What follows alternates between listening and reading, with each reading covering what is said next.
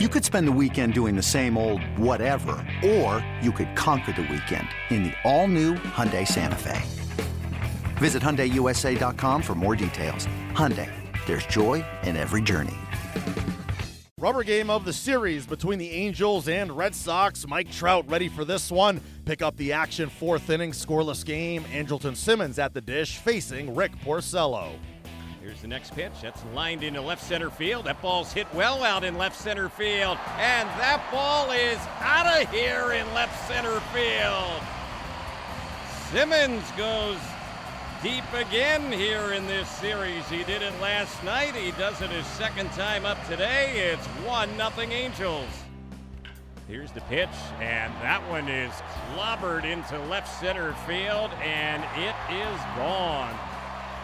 That ball was hit well over 400 feet by Hanley Ramirez, a no-doubter. And the Red Sox, they have their first lead of the day. It's 2-1, 434 feet out there to left center. And here's Trout swinging at a pitch. He hits one high and deep into right center. Out of here! Just like that, Mike Trout has tied up the ball game. 3-2 Angels here in the ninth. One out, one on. The pitch. Here's a ball chopped to short. This could do it. Flip to second one. Relay to first. Double play. Ball game over. Angels hold on and come away with the victory.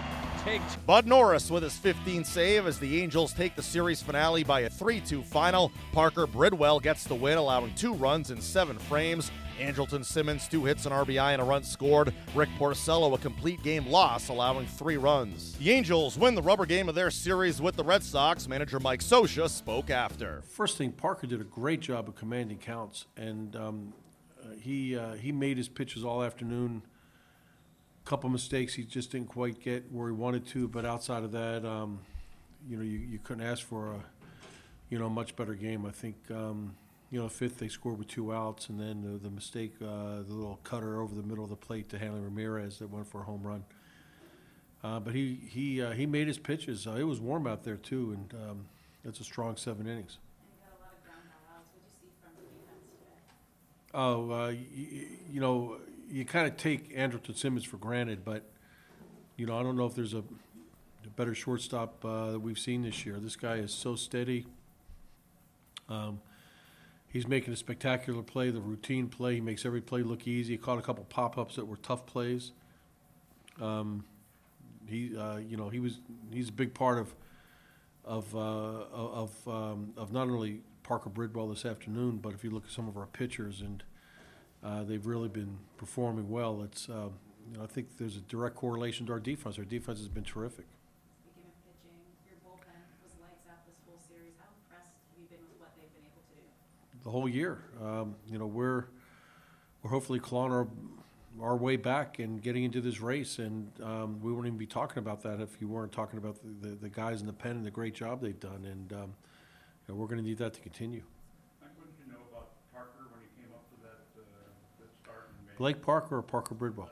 Parker. None of us ever saw him throw a ball. We had heard about him. I know that Billy Epler was excited when we had an opportunity to get him because he saw the upside, and you're seeing that right now. He's figured some things out. I think he's made some great adjustments and used this experience to move forward. But we had no expectations because we just had a report on what his stuff was like and some of the things he does when he's going well. But we had no idea.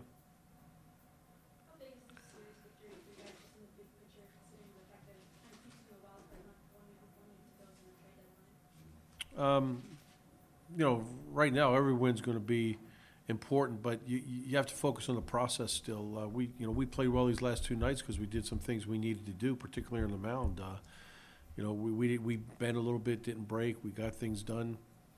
For us to reach our goal, that process has to stay in place. So the fact that we're pitching well, we're catching the ball. That's a great beginning. We need to start swinging the bats, and I think you're going to start to see some things go our way if we can let our pitchers pitch a little bit without their backs being against the wall. So, yeah, everyone's going to be important. This is a great series win after losing the first game, but we're looking towards Tuesday now. What to say about this team? You've had 7 series against teams with winning records that you've either won or split. Yankees, Red Sox twice, the Dodgers split. What's it say about this team on the good side, and what's it say about the team on the flip side? Well, we've been a little bit inconsistent, but what it says, I think that when we're playing our game and doing things we can do, we can definitely play with the best teams in baseball. But there's an asterisk there because this season is a test of 162 games over 6 months. So those inconsistencies, you can't just weed them out. We need to play better baseball, particularly in the offensive end. And I think if we do that, then a lot of our game starts to fall into place. We can get into our base running, things that are really a plus for us. But I don't know if you can just weed it out against these teams or those teams. The fact of the matter is you need to play good baseball every time you take the field and every night you take the field if you're going to have success in the major leagues. And we've been a little spotty at that this year. That inconsistency, I know that applies to why almost all season long you've been hovering around the 500 mark. At this point in the season, is that more encouraging or frustrating? I think if you're an optimist, you're going to say encouraging, and if you're, the glass is half empty, you're going to be frustrated. I don't think, I think what we see is very tangible. We know where we need to improve. So looking at our record or saying this should happen or that should happen, it's not going to serve much of a purpose now. We need to get better on the offensive end if we're going to make the push we want to make. So there's no reason to feel frustrated. There's no reason to feel optimistic. We know what we need to do. So we have guys that have historically swung the bats well that right now are struggling. We saw Louis Valbuena give it a big hit tonight, this afternoon. We need some of these things to fall into place. And once they fall into place, I think there's every reason in the world to be optimistic about where we can go. But right now, we need to get better. Mike, did you consider letting Parker pitch a little bit further, considering he's only been at 78 pitches? This wasn't as much about pitch count as it was a number of things. Some matchup issues. Parker also, really just starting to get into his length as a starter as far as taking the ball every 5th day. He got to a great point of the game. He had a great outing. It was really hot out there, so I think those 78 pitches were more probably played a little bit up than it looked. And he was a little frothy coming out of the game, so it was a good time. And is it characteristic of him to attack the zone so much as he does? Yes, I think that's his talent. He's got really late life on all his pitches. He throws strikes. He hits good spots, spins the ball well. And so I think as he gains confidence, you're seeing a guy that is getting an opportunity to do something. He's kind of learning on the fly how to be a major league starter. But he's confident. This kid's got great makeup. He's not afraid to go out there and challenge hitters, and he's making good pitches and getting good results. Pleasantly surprising that you get good power numbers from Andrelton and shortstop. Andrelton